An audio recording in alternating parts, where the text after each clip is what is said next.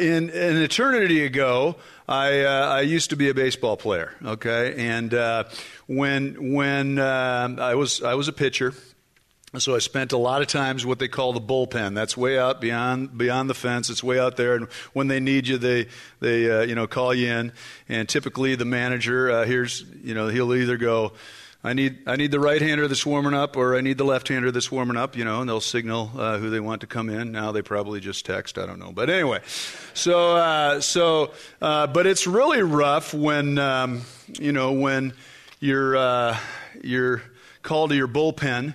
And he says, well, I can't coach, I'm injured, or I got something going on, or my wife's having a baby, right? And so then, okay, well, anybody else back there that can pitch? So anyway, so all I know, when you're a reliever and you come in, things are not going well for your team.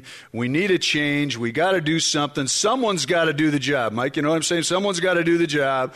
And so when you're a reliever, you come in and you just throw strikes. The worst thing you can do is start going everywhere and people are walking, and then it's a merry-go-round, and then it stays too long and people get grumpy. So you just throw strikes. The only thing I know how to throw strikes, to bring it, as you might say, Mike, is to stay close to the Word, and share something that's on your heart. So there you go. That's what you're going to get this morning. I read Psalm 95 earlier, and that's the psalm we're gonna talk about this morning, and I'll just share some thoughts, what the Lord has been working on me and sharing with me in this. My job, if visiting here, my job here is associate pastor, but they let me hang out at the school, and I get to work at the school there, Grace Christian School, and every week we have devotions twice a week for faculty and for staff, and so that's Monday mornings, and then and the Thursdays. And Thursdays is my time, and I've been going through the Psalms, picking a psalm each week and going through that with my faculty and staff. And a few weeks back, I did Psalm 95, and I'm like, man, I like that.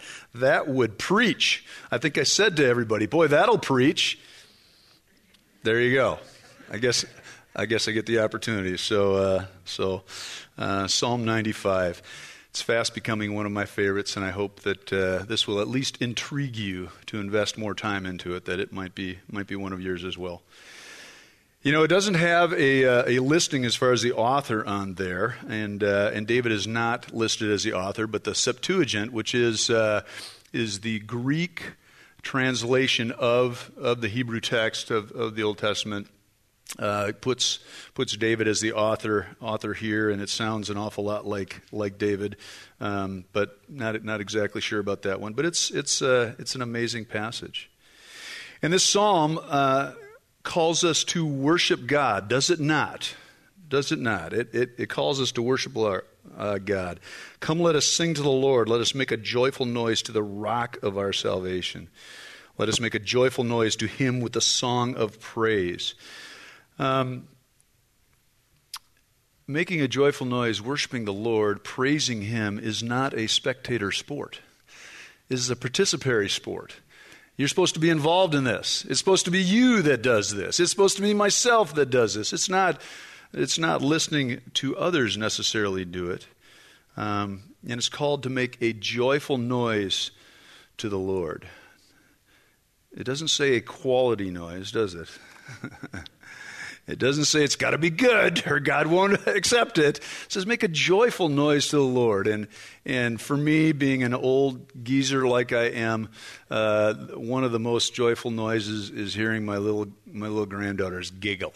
And it's just, oh my goodness, it's so fun. And should that not be the Lord, hearing us giggle or just joyful or just ecstatic, excited about the things that he's doing? That's what he calls us to. It says, this psalm acknowledges God as the rock of our salvation. Make a joyful noise to the rock of our salvation. That's the foundation.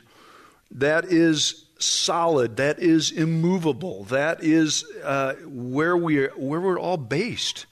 It's our salvation in the Lord. And that should motivate us, and that should encourage us to just just make a joyful noise to the Lord. Because when things are going tough, when we're going through struggles, when we're challenged to the depth of our being, we've still got our salvation in the Lord. We still got the rock to depend on. And that's what this psalm calls us to do. It tells us to enter his presence with thanksgiving in verse 2. Let us come into his presence with thanksgiving. When you have conversations with the Lord, are you thankful? Do you come there with thanksgiving? Do you come there acknowledging that he is and has given you all that he has? And you're thankful for him? Is that your approach? This psalm is going to challenge our approach to the Lord. It's going to challenge our praise. It's going to challenge our worship of God. We're going to see that here really soon. But we are to make a joyful noise with thanksgiving, praising God. Praising God for his greatness, for his incredible greatness that he is. And then it goes on to list as the creator God. You see there in verse 4, his hands, the depths of the earth, the heights of the mountains, the sea is made for his hands formed dry land. And as I'm looking at this, things came to mind as I thought of this, and I thought of worshiping the Lord, of praising the Lord for what he has done with these things. So let's take the depths of the earth. About 2 years ago, Lana and I and our son Tobin flew down to Arizona, and we spent some time with my dad and family there and friends, and then we drove to the Grand Canyon. I had been there when I was a little kid. They had never been there, and if you haven't been to the Grand Canyon, it's a worshipful experience. Let's just put it that way. And so I was so excited to bring them. They you've seen pictures. I mean, it's a big hole in the ground. Okay, everybody knows this, right? But you don't fully appreciate this. And so as we're driving in, you drive into the park, okay, and you kind of you can go to the left, but you want to take a right, and it's not far, and you go to the right, and it's trees. I mean, it's just gorgeous, nice pines and trees and stuff like that. And I was so excited to do this. I was so excited. I almost crashed the rental car because I was really excited about it. So I pull in, I go to the right, and then I cross the road. So I'm facing the wrong way, on the street, but I don't really care at this point because I'm so excited about this. So I pull in there, and as soon as you come around this corner and you pull in, it opens up. The trees are gone. And it's just like, and that's exactly, their mouths were open. They're just like, and they just stand there in awe until I go, well, what do you think? It's not bad, huh? Worth the drive, It's just amazing. It's hard to describe. It's hard to describe the Grand Canyon. It truly is awesome. It is incredibly awesome. And so they did not disappoint me. Yes, even my sweetheart was speechless, but it wasn't long. But she was speechless and enjoyed that. Then it talks about the heights of the mountains. I mean, on a clear day here in Anchorage, it doesn't get a whole lot better, right? We can see Denali, for crying out loud. I mean, from here. But I don't know about you, but do you find yourself driving around Anchorage and not noticing the mountains? Right? That is terrible. Why do we do that? There's no reason to do that. We should just be in awe as we drive around. It's incredible. It's amazing. We got the depths of the earth, the Grand Canyon. It doesn't get a whole lot deeper. There might be some place, I don't know, but it doesn't get a whole lot deeper than that. And then you have the mountains that surround us, and you have Denali there, the great one. And that should motivate us to just be in awe of God and praise him for his creative masterpiece that he has given us in the mountains. We should not take that for granted. I hope that words come out of your mouth the next time you drive and you see the mountains. Whether it's across don't you love it across the inlet? Some days they look like they're like 3 miles away, don't they? I mean, the light is just so bright, and it's just right, and it's like, wow, they're right there. Well, it's a long swim. Don't try it. But it's just amazing, and we need to tell the Lord when we see the beauty, when we see those sunsets, when we see the mountains. Tell the Lord. Then the sea, massive bodies of water. And us as proud, obnoxious Alaskans talking about our state, we realize that we have more coastline than the rest of the United States combined, right? There you go. All right, I said it. And so we got massive bodies of water. And if you spend any time on the sea, when you're down just a little bit in the swell and you can't see anything but water, and then you're on top and you see the curvature, right? You can see the curvature of the ocean going. It's a pretty amazing thing. As I was reading this book one time, they talked about the 64 earthquake. I was not here, the 64 earthquake, but the 64 earthquake, and it tells stories, of people's experiences during that.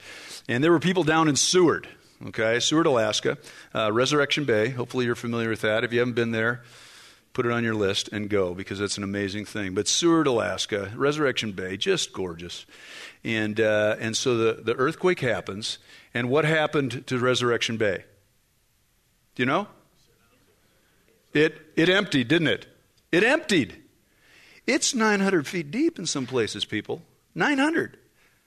And so it's empty. And the people in Seward are going, whoa, this is amazing. I have never seen Resurrection Bay empty before. This is incredible. This is amazing. And then they got to thinking, if it's going out, it's coming back. And so then it was get as high on the hills as you can. And thankfully in Seward, it's kind of easy to get high on the hills, isn't it? That was really one of the mountain marathons that's not listed there. But it really, they got up. But how amazing is that? How amazing is that 900, it is drained and it's coming back. There was tons of devastation, and I don't mean to make light of that. I hope you know that. But it's just the incredibleness of God's creation of the sea. We get to see that all the time here in Alaska, all the time. We are very blessed. And then the land, the amazing beauty. And there's so many things we could describe about the land, and as you travel around, it's just incredible. But all of these things should motivate us to worship the Lord, to praise the Lord. And right here, the psalmist is bringing those out and saying this should give you just praise and glory to the Lord. When you see something like the Grand Canyon, Denali up close, Seward on a sunny day, how does that make you feel? To me, it makes me feel really, really small. I'm just like, oh, I am so small, so insignificant to this massive grandeur that God has created for us. He doesn't count us as insignificant. We read later on here, we are his sheep, but very small. But God that controls it all is very big, and I hope that motivates your heart as it does mine. And so it talks about how we are to worship. I came across this as I was studying, and I thought this was interesting. I'd never heard this before. This is from Warren Wiersbe, and he said, praise is looking up. Worship is looking down. Interesting. You read this, in the first part, it talks about singing songs of praise in verse 2. And then it shifts gears and it says, oh, come let us worship and bow down. It says that we are to worship and bow down. Now, Scripture talks about lifting holy hands in praise and worship. Fantastic. That's great.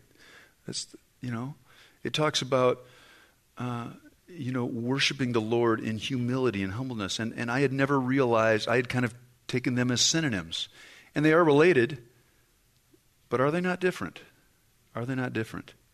And so as it says, let us worship and bow down. Let us kneel before the Lord our God. Okay? Kneel before the Lord our God. Is that just a figure of speech, you think? I don't think so. I don't think so. I think God very much intends us to kneel before him in worship. And when was the last time that you knelt before him in worship? That's the question I want to know. When was the last time in your prayer life, in your time with him, you actually knelt before the Lord in worship? And you're going, well, it's not all that, becoming, and, it's a little bit, whatever. Do cultures bow down to people? Does that happen in different cultures? It does, right? In a lot of different cultures. And usually it's someone that you are honoring. It's a monarch. It's an elder. It's something, very respectful. And so bowing down is a sign of respect. It's a sign of humility. It's a sign of submitting yourself unto someone, right? I mean, that's what that is. And you bow down in respect. And I think we've kind of lost that, because in our culture I'm going, man, I don't know many that bow down before him, unless you're, one of the Hanyackers at a basketball game, or football game or whatever, But that doesn't count. That's different. But I don't know that happens in our culture. Are we too dignified to humble ourselves before the Creator God? I don't want that to be true about me. I don't want that to be true about me.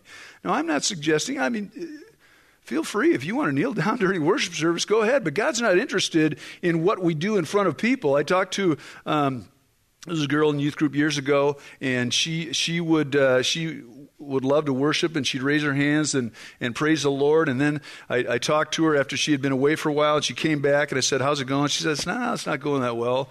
And I said, "Really? What's going on?" She said, "Well, I just decided I don't really want to walk with the Lord. I'm not going to follow him anymore." I'm like, this is tragic. And the only thing that came out of my mouth is like, what about worshiping the Lord? What about lifting your hands? What about praising him? Like, well, caught up in the moment. Like, wow. And so I prayed for her, and praise the Lord, she's come back to the Lord, and she's honoring him and serving him today. But God really, really doesn't care how we present ourselves in front of other people. As a matter of fact, he tells us when we're praying, what are you not to do? Don't be, right? Don't be praying for other people. Be pouring out your heart to the Lord. It's between you and the Lord. And so for you and for me, I just ask us, when was the last time you actually knelt before the Lord and prayed and asked him? Or was it when you really, really were heartbroken, and when you really needed him, when your heart was just crushed and you had nothing else to do, so you fall on the ground and you pray before the Lord? We do that. I've done that. Is that the time we're going to kneel before the Lord our God, our Maker? Something to think about. If you don't do it now, if you don't kneel before the Lord now, you will do it one day. You will do it one day. Philippians 2, 1 through 11. Let's go there. I don't know that I'll read the whole passage here, but Philippians 2. If you ever get to the place, I don't know how to share my faith. I don't know what I'd say. I don't know how I would explain it. Can you remember something? Philippians 2, verse 1, and read. Can you do that? That's all you got to do. This is the gospel. This is it. You don't need to go anywhere else. It's right here. And like I said, I'm just throwing strikes right down the pipe this morning. So let me read Philippians 2, 1 through 11. So if there's any encouragement in Christ, any comfort from love, any participation in the Spirit, any affection and sympathy, complete my joy by being of the same mind, having the same love, being in full accord and of one mind. Do nothing from rivalry or conceit, but in humility count others more significant than yourselves. Who's he talking to there? It's a good question. Let each of you not look only to his own interests, but also the interests of others. Have this mind among yourselves, which is yours in Christ Jesus, who though he was in the form of God, he did not count the equality with God a thing to be grasped, but made himself nothing, taking the form of a servant, And being born in the likeness of men and being found in human form, he humbled himself and became obedient to the point of death, even death on the cross. Therefore, God has highly exalted him and bestowed on him the name that is above every name, so that at the name of Jesus every knee should bow in heaven and on earth and under the earth. By the way, in heaven and on earth and under the earth, who's not included in that? I think that's everybody. And every tongue confess that Jesus Christ is Lord, to the glory of God the Father. You know, we will bow down. And is this about humility? Yes, it absolutely is about humility. Was Christ coming to earth about humility? Yeah, he humbled himself and became obedient to the point of death, even death on the cross, right? He humbled himself and God exalted him. That's what God calls us to do. He wants us to live lives of humility. You aren't going to get that a whole lot in our culture. But that's what God calls us to, living lives of humility. Unless you're in Arizona, then it's humidity. But anyway, humility, because that's what Christ did, and he is our example. Jesus was in humble submission to his Father, and everyone will be humbled before Jesus one day. And everyone will confess him for who he is. And why do they do it? Why do they do it? Did you get it? Why are we going to honor Christ? Why are we going to bow before him? Why are we in humility going to be submissive to him? Verse 11, every tongue confess that Jesus Christ is Lord, to the glory of God the Father. That's what Jesus did. That's why he did what he did. It was all about his heavenly Father and bringing glory to him. And that's what we're called to do, to bring glory to our heavenly Father, just as Jesus did. Have you humbled yourself and accepted Jesus as Lord? Have you humbled yourself and accepted Jesus as Lord? What's the opposite of humility? Pride, right? Pride. Pride is a massive problem in humanity. Massive. We're called to humility. We are drawn to pride. God calls us to humility. Is your pride the thing that's keeping you from Jesus? Well, it goes on in Psalm 95, and it says, for he is our God, verse 7, we are the people of his pasture and the sheep of his hand. We are his sheep. Do you remember that you are one of God's sheep? Do you think about that? I am a lamb of a child of God. I am a sheep. I belong to the Good Shepherd. I know whose I am. That's where we're at. John 10 talks about the Good Shepherd. I won't read all of this, but John 10 is where Jesus tells us about the Good Shepherd. And let's pick it up in verse. You can go back and read more. I would encourage you to, but let's pick it up in verse 11. John 10:11. I am the good shepherd. The good shepherd lays down his life for his sheep. He who is a hired hand and not a shepherd, who does not own the sheep, sees the wolf coming and leaves the sheep and flees. The wolf snatches them and scatters them. He flees because he is a hired hand and cares nothing for the sheep. I am the good shepherd. I know my own, and my own know me. Just as the Father knows me, and I know the Father, and I lay down my life for the sheep. I have other sheep that are not of this fold. I must bring them also, and they will listen to my voice. So there will be one flock, one shepherd. For this reason the Father loves me, because I lay down my life that I may take it up again. No one takes it from me, but I lay it down of my own accord. I have authority to lay it down. I have authority to take it up again. This charge I have received from my Father. The Good Shepherd. Is there humility there in Jesus? Absolutely. Absolutely. He does it because he's obedient to his Father. That's why he lays down his life.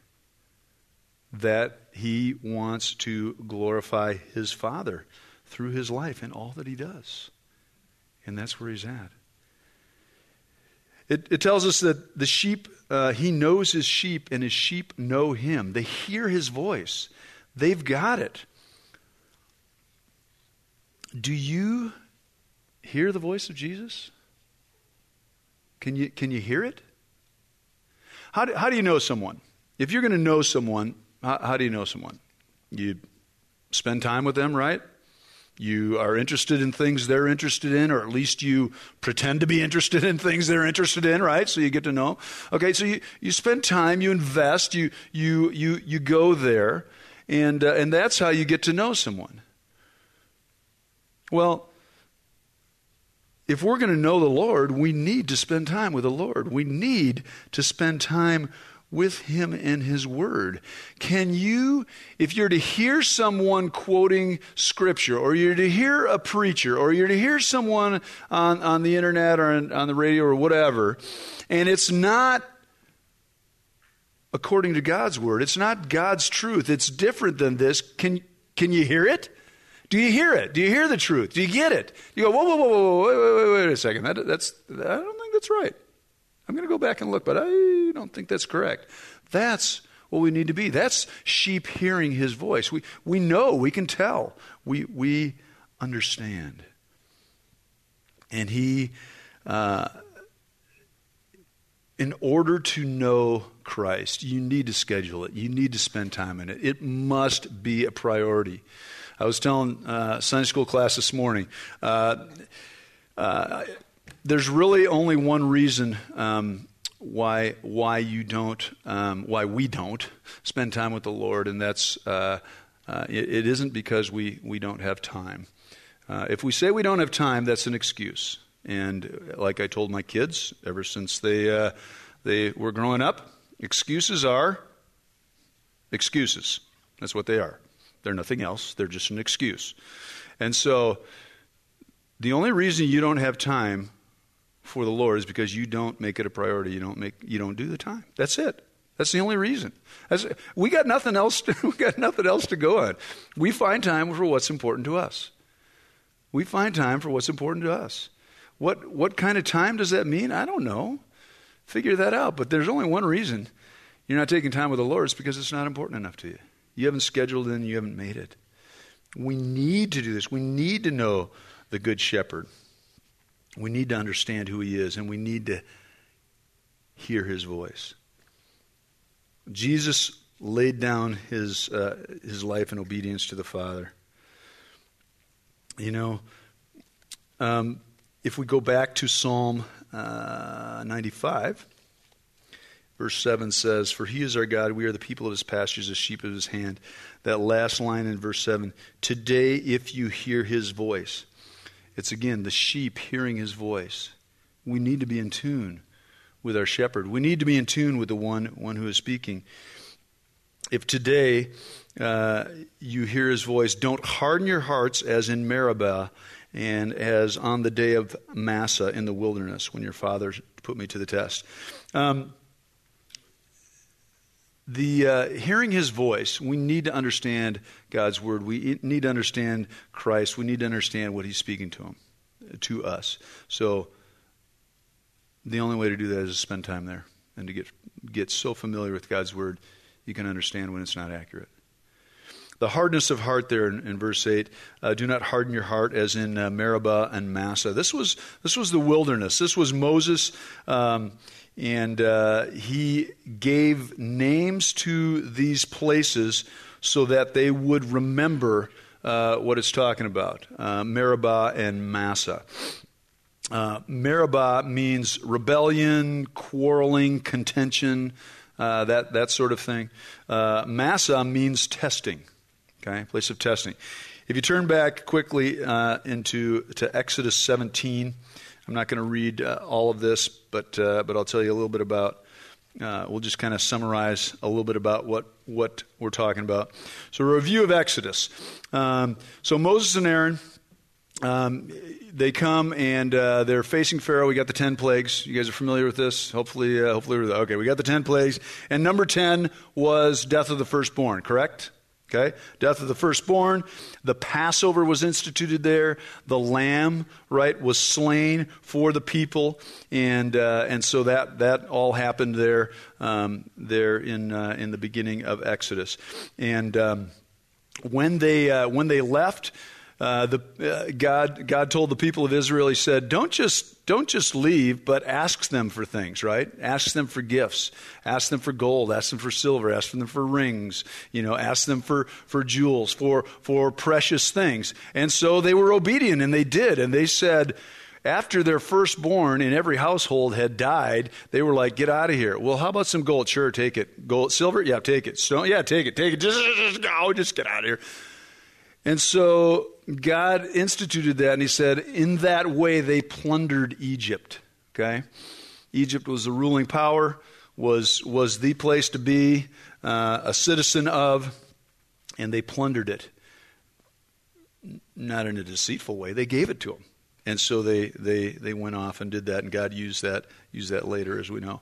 So they plundered it, and so they're going, and they're leading. God is leading by a pillar of cloud during the day, correct, and a pillar of fire at night. All right, that's who He's leading. So we go there. They get to the Red Sea. They come.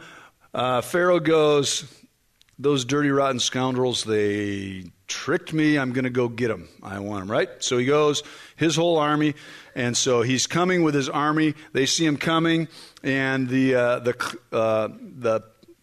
cloud pillar, the pillar of cloud, goes from in front of them, behind them, and separates them from Pharaoh's army, right? Pharaoh's army can't find them. They're twisted out on the cloud.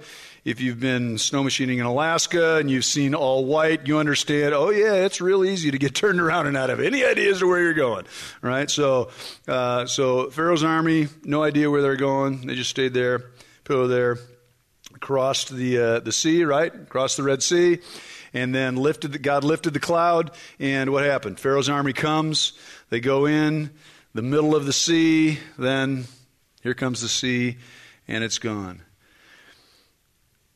Think about it. The mightiest military force on the planet destroyed in one swoop. Destroyed, right? And so they're sitting there and they're like, the Egyptians are dead on the banks, and they're just going, this is absolutely incredible. This is amazing. Wouldn't you be worshiping the Lord then? Moses sings his song of worship there, but so the mightiest army is destroyed, and they go across, and a few days later, I think it was like 6 days later, whatever, they get to a place called Marah, and the water is bitter. And so they were grumbling, bitter water, it's terrible. They couldn't drink it. And so Moses throws a log, right? God tells him, throw this log in the river. I don't know the symbolism around that. You'll have to ask Rob Annett, and he'll let you know. But anyway, so he throws the log into the water. The water's not bitter anymore. It is clean. They can drink it. They can take care of their cooking and all that sort of stuff with the water. So he cleans the water up, and then and there is a reason why I'm listing these out. I think you'll get it here in a minute. So then it's the feeding of the people, and so he brings manna down from heaven, right?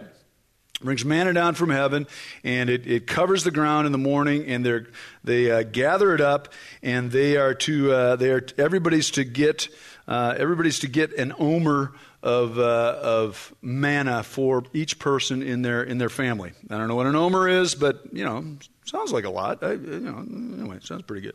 So they gather that up. Okay, so they got the manna from heaven. Manna means, what is it? Okay, which is, it's pretty good. They had seen nothing like this. They knew that. So before he gives manna from heaven, now, so he destroyed the army, destroyed all that. Let's go to Exodus 16, verse 2. Look at this. This is what we're talking about. So they've come through the sea. He's just destroyed Pharaoh. They've got the fresh water at there at Marah. And so here we go. Verse 2 of chapter 16. The whole congregation of the people of Israel grumbled against Moses and Aaron in the wilderness, and the people of Israel said to them, what would we have died in the hand of the Lord in Egypt when we sat by meat pots and ate bread to the full? For you have brought us out in the wilderness to kill us, this whole assembly, with hunger. Really? You're sitting by meat pots and you got bread to the full. So that's just like a big camping trip. Is that what it is? You're slaves. You're slaves.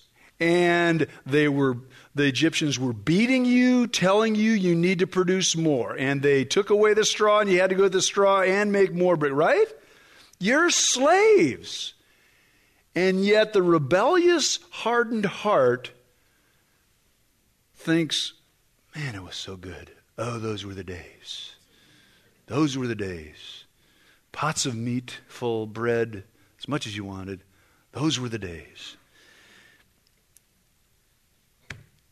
So he brings down manna and puts it out there. And you can only get 1 omer per person per day. And so you ate it and you ate it all, right? And you weren't supposed to gather more than 1 omer for people and keep it for the next day, because it would spoil. It would get worms and maggots and stuff in there. So you don't want to do that. Sorry to say maggots, but that's what it was. And so you weren't supposed to keep any more than what you were allotted for that day. And the next day it would come, right? And the next day it would come. Well, some people said, I got a great idea. God's got a great idea. Sure, manna's great and everything, but maybe I should just, maybe I'll give it a little extra. And so, sure enough, stinks, maggots, you're not eating it, you throw it away. Except the day before what? The Sabbath. What are you supposed to do? You get 2 omers each. And you can keep it on the Sabbath, and it doesn't get maggots, and it doesn't get worms, and it doesn't stink. And you can eat it on the Sabbath, and you don't have to work. It's almost like somebody planned this whole thing. And the daily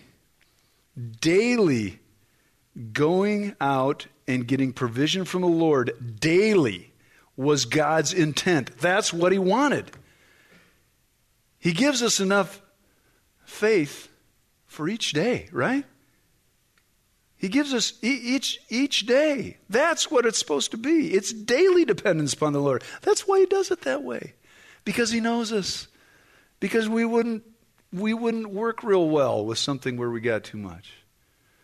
And so that's what he did for Israel, and they still tried to do better than God. They still tried to figure it out. They still thought, God doesn't really exactly have it in store. So I'm going to be smart and I'll gather a little extra, save it. Do we do that? Do we do that? Where in your life are you saying, God, I got this one figured out.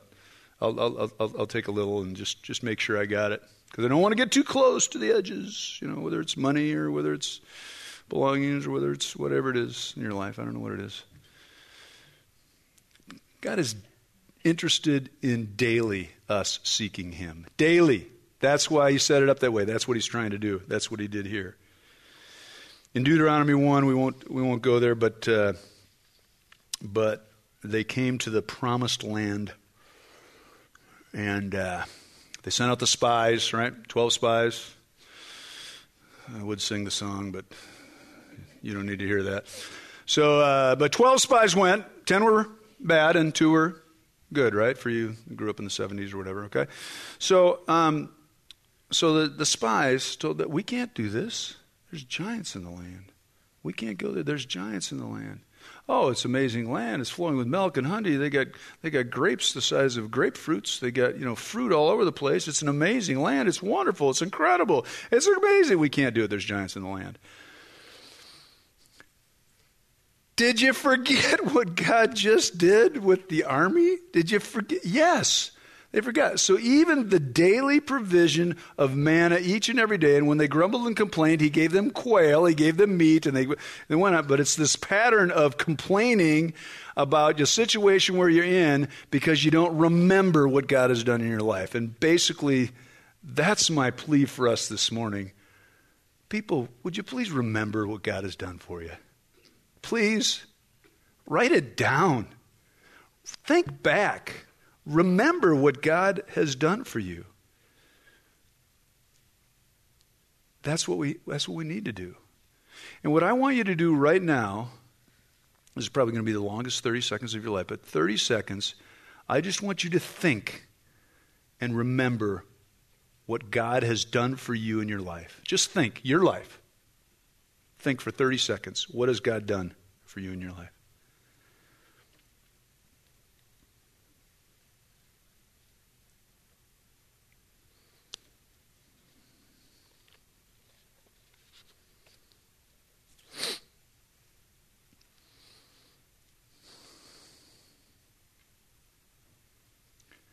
Write it down. Remember. Take more time than 30 seconds. God has been faithful to you in so many ways. Does that mean you haven't had struggles? No. But where has he been with you in the struggles? Right? When they were wandering around in the wilderness, okay? When they were wandering around, because of their rebellion, they didn't get to go in the land. They wandered around the wilderness for 40 years, right? If I remember correctly, their shoes didn't wear out. Their clothes didn't wear out. I told my staff you might think that's the worst curse ever, that your shoes don't get to wear out, and so you don't get to buy new ones. You might have to work on that one with God. But so God provided for them manna and water and quail and their clothing and all this stuff. He provided for all these years, provided for them. And they still had hard hearts. And he still provided for them. In the midst of their hardened hearts, God provided for them. And so we have to remember. We have to remember God's faithfulness to us. Even through the challenging times, we need to remember God's faithfully.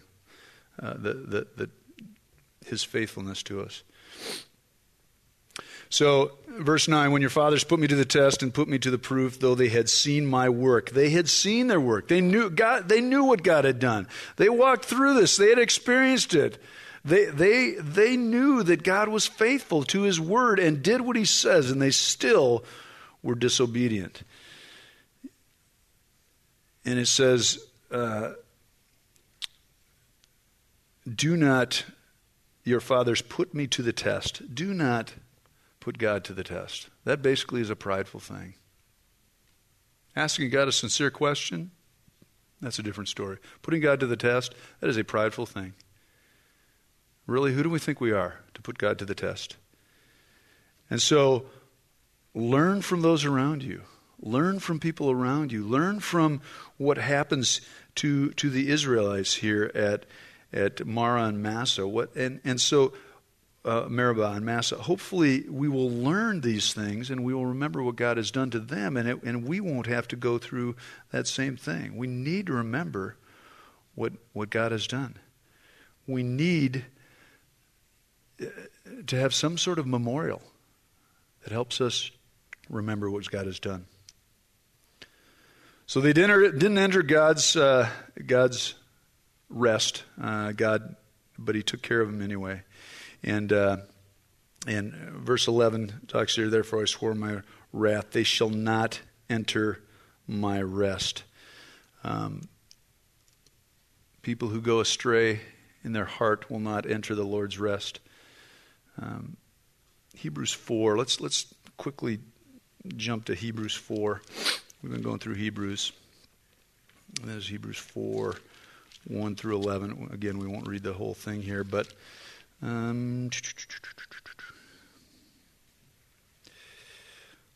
let's go.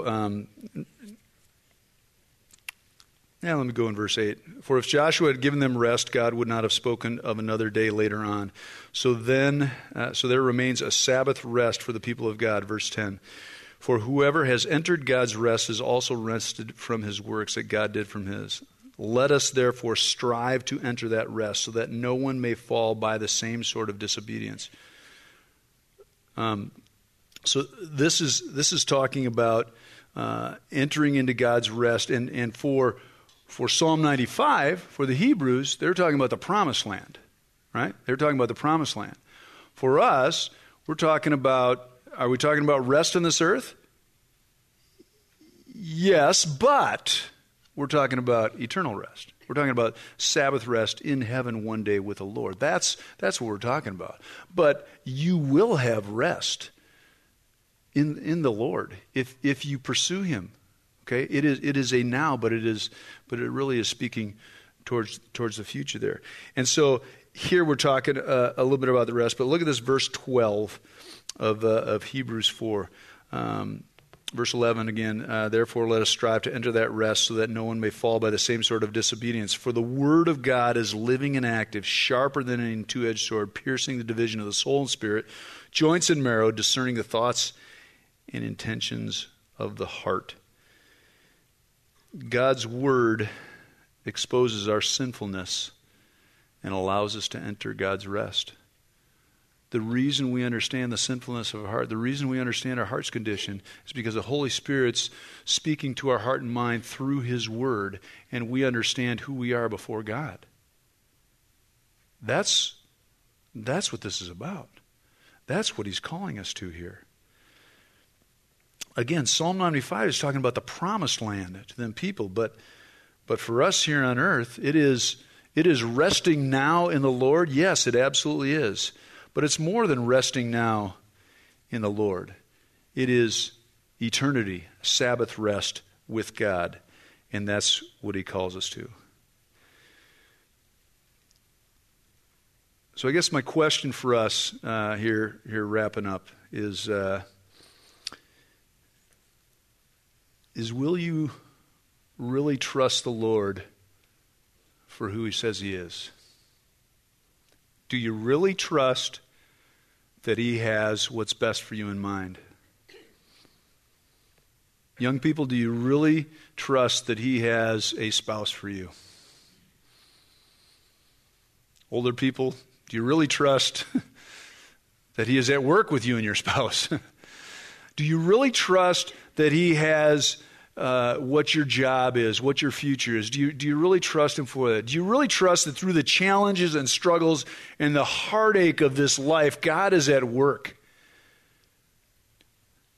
Coming out of Egypt, they had to come out of Egypt. That's not necessarily the most exciting trip in the world. As a matter of fact, it's a little too exciting, right? There's a lot of challenges there. They did get hungry. They did get thirsty. There were challenges there, but are you trusting that God is going to see you through those? Do you believe he is who he says he is? This psalm helps us get our hearts right. It helps us to praise him, and it helps us to worship him for who he is. And I hope and pray that you will take the time to worship the Lord. And like I said, this has become one of my favorite psalms. So if you don't know where to start, Psalm 95 is a good place to start. Pray with me if you would.